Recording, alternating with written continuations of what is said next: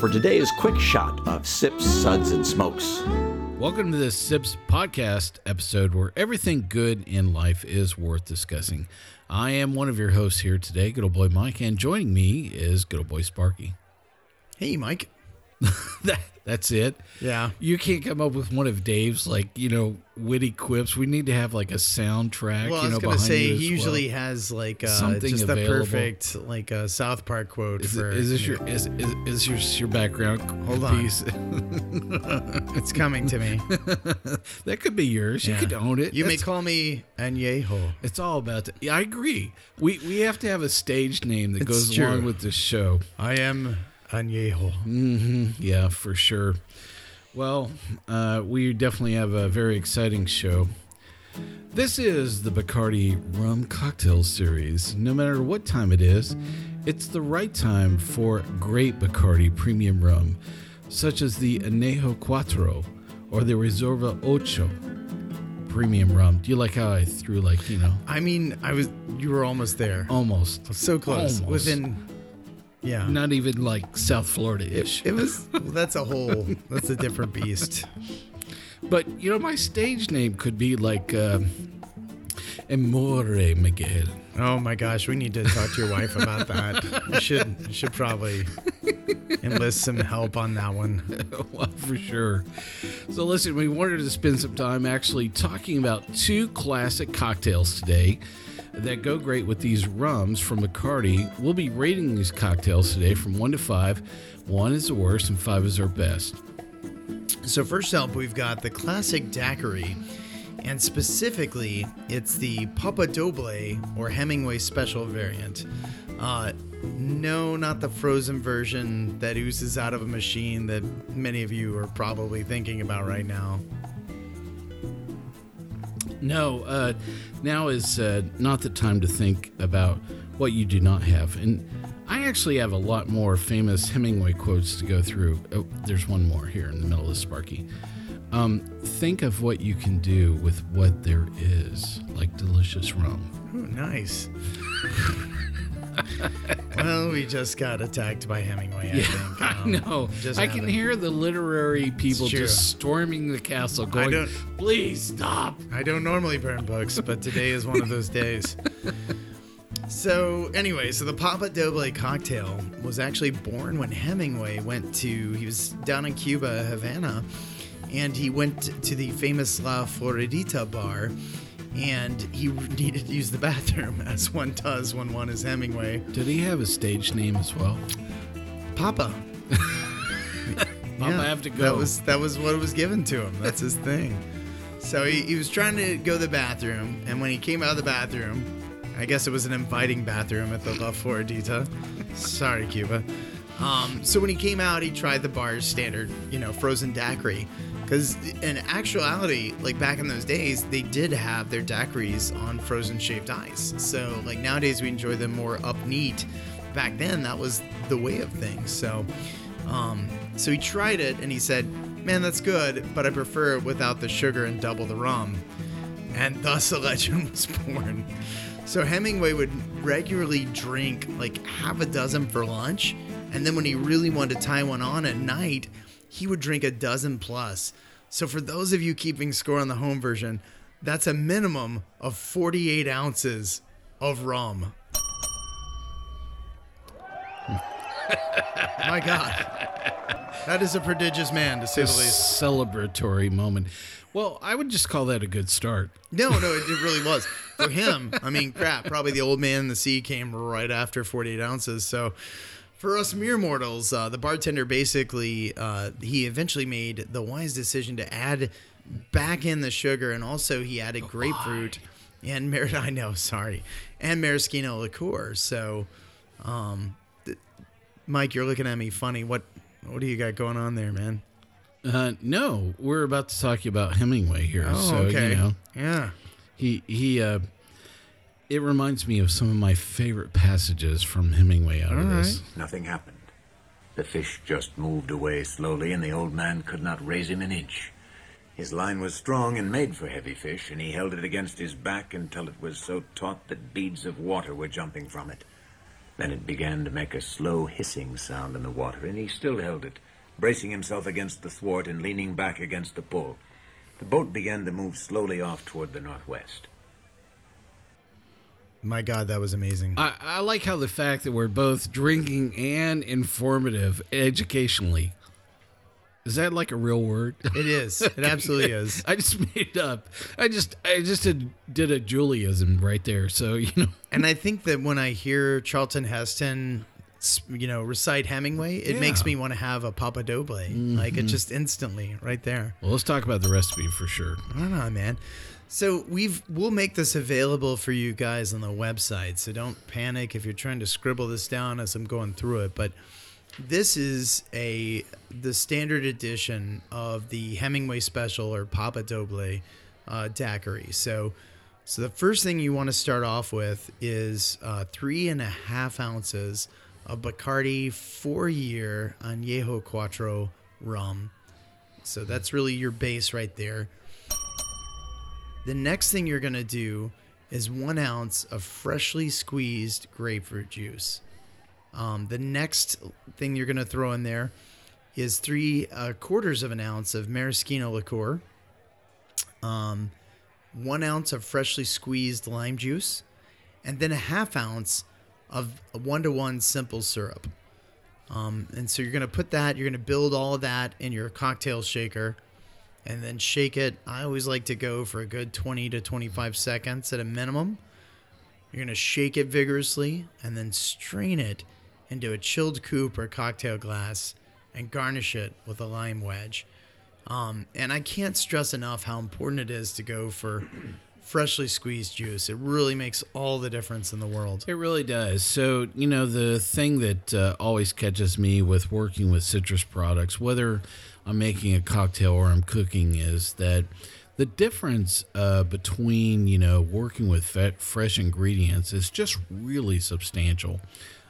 So I know a lot of you love to just go to the store, buy a carton of grapefruit juice or lime juice that's been pre-squeezed the little or whatever. plastic lime. Look, you are denying yourself. That's all I have to say. And I would have to say, if you're at a bar and they actually are not preparing this fresh, squeezed in front of you, I have to say you're missing out just a little bit, actually substantially, on the experience. So if they're grabbing that, that white container out of the well, or a carton of juice or something like that, you should just go, may not have a second one. So, and really using the fine rum, I think, is a huge component of it. Huge component out of this as well. Do not underestimate the selection of rum that we made with this particular recipe. Certainly today the Bacardi 4-year Añejo Cuatro is an excellent choice.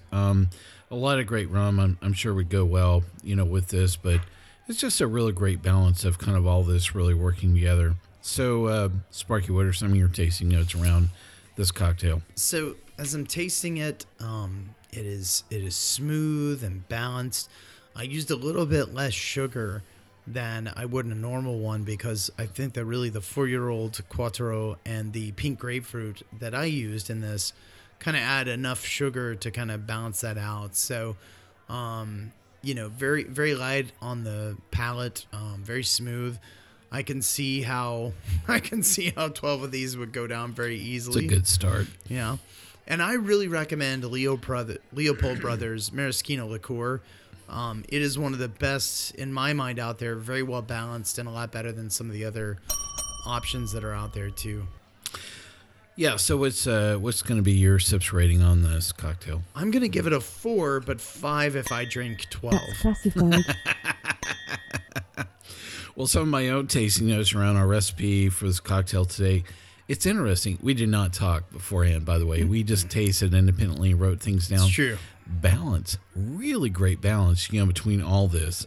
So I love the fact that you can taste the rum, you can taste the citrus, and the sugar is kind of keeping everything in check. And it's just this really great harmony happening between all of these. I actually wrote down the same. It's easy to inhale these. Yeah. And I would actually call this. Is this available by the gallon? Because I think that would just be basically, a good start to it all. for sure.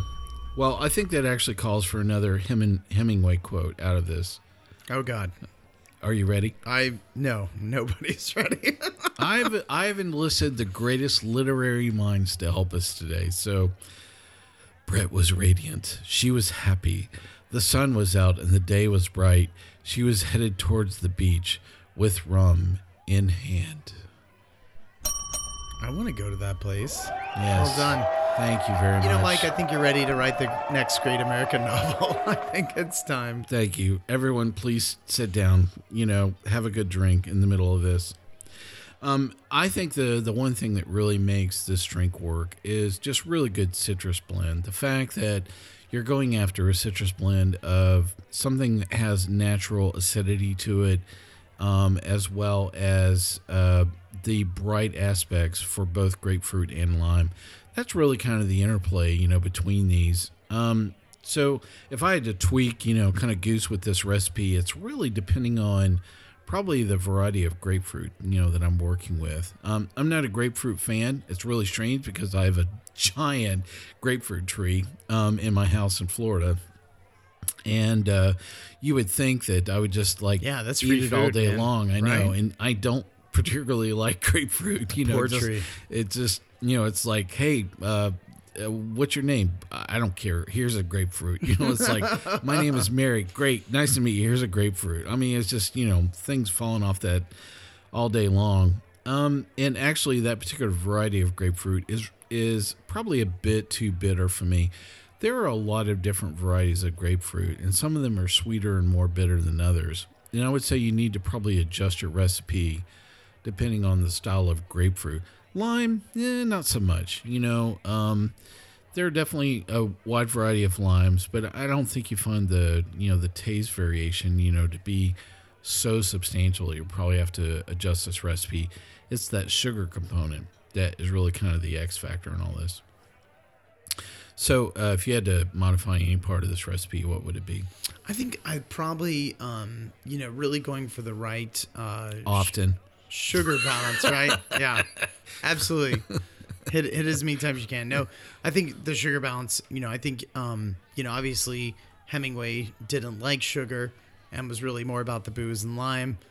I think for the modern palate, that's just not something you typically get. I think, going for the full kind of robust piece rather than just going for tart and booze. That doesn't, it gets the job done quickly, but it's probably not as enjoyable to today's palate. Yeah. I'm thinking, what would this be like if you kicked it up with 151? Dear God. Well, I didn't need those nose hairs, so it kind of works out well, right? That is like one of my favorite, rums is, Bacardi 151. So, yeah. I'm thinking this could have been really dangerous at a certain point in time in my life where, things that were available by the gallon, that were combined with great citrus. No doubt. That could be quite interesting. Pretty quickly. Yeah, quite interesting. Well, actually, my sips rating for this cocktail is also a 4 as well.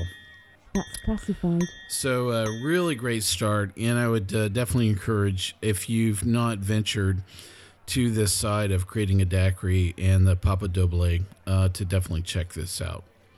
Well, that's it for our first cocktail here. On today's episode, we're actually going through a couple of cocktails made with Bacardi rum. And we've gone through one, and now we're on to our second one, which has a really interesting history. So what's up with this one here, Sparky? So the next cocktail that we want to talk about is the legendary Dark and Stormy. Born on the island of Bermuda in the mid-19th century, the cocktail was the result of the combination of the abundant natural resources available in the colony at the time, rum and ginger beer. Those are two things that I could just hang out and enjoy forever. We're going to kick you off the island. You know what? I think I'm just going to hang out right here with all of the rum and the ginger. That's what I'm going to do. I just don't see how that could go. You guys go and conquer that other big place over there. There's some places that need to be colonized or whatever. Just go have that. I've got this under control. There you go. So legend has it that it got its name from a British sailor who exclaimed, It's the color of a cloud that only a fool or a dead man would sail under. And as we all know, rum was very important to British sailors. As a matter of fact, rum was served twice daily in the Royal Navy. Oh, sir, may I have my rum for today? Exactly. You got your daily ration all the way until July 31st, 1970. And that day is a dreaded day in the Royal Navy's history. It's known as Black Tot Day because I know. So, but that's amazing to me, Mike. Like the fact that up into the 70s, there was a giant jug on board a ship where people would gather to get their ration of rum every day. That's why wars were glorified, for the great drinks. Yeah, I don't get those perks at work. Definitely. That's fantastic. Wait, we are at work, so, well, that's true. Like seriously. That's a good point. Yeah, So in 1970, finally, there was much debate and vigorous debate in Parliament about, getting rid of this rum on the ships because they felt that there were way too fine of controls and technology to be left to people with, rum-addled hands. What could go wrong with British sailors' firearms and rum? We've got this Polaris missile, and we've gotten our ration of rum. Like, what shall we do with this Polaris missile? Are they waving to us, or are they telling, just send the missile right over? Yeah. Okay, yeah. In the nuclear age, probably not a great idea, but but the thing I love is that different British colonies kept it going for a while. And the New Zealand Navy actually kept it going until 1990. God bless you, Kiwis. God bless you, everyone. Well, listen, before we get to the drink conspiracy, there is a legal matter to discuss. What? You're out of order. Ellis. Sit down, you're not recognized. The question before the House is non-debatable. Call the roll. Senator Carpenter. Wow, that's legit.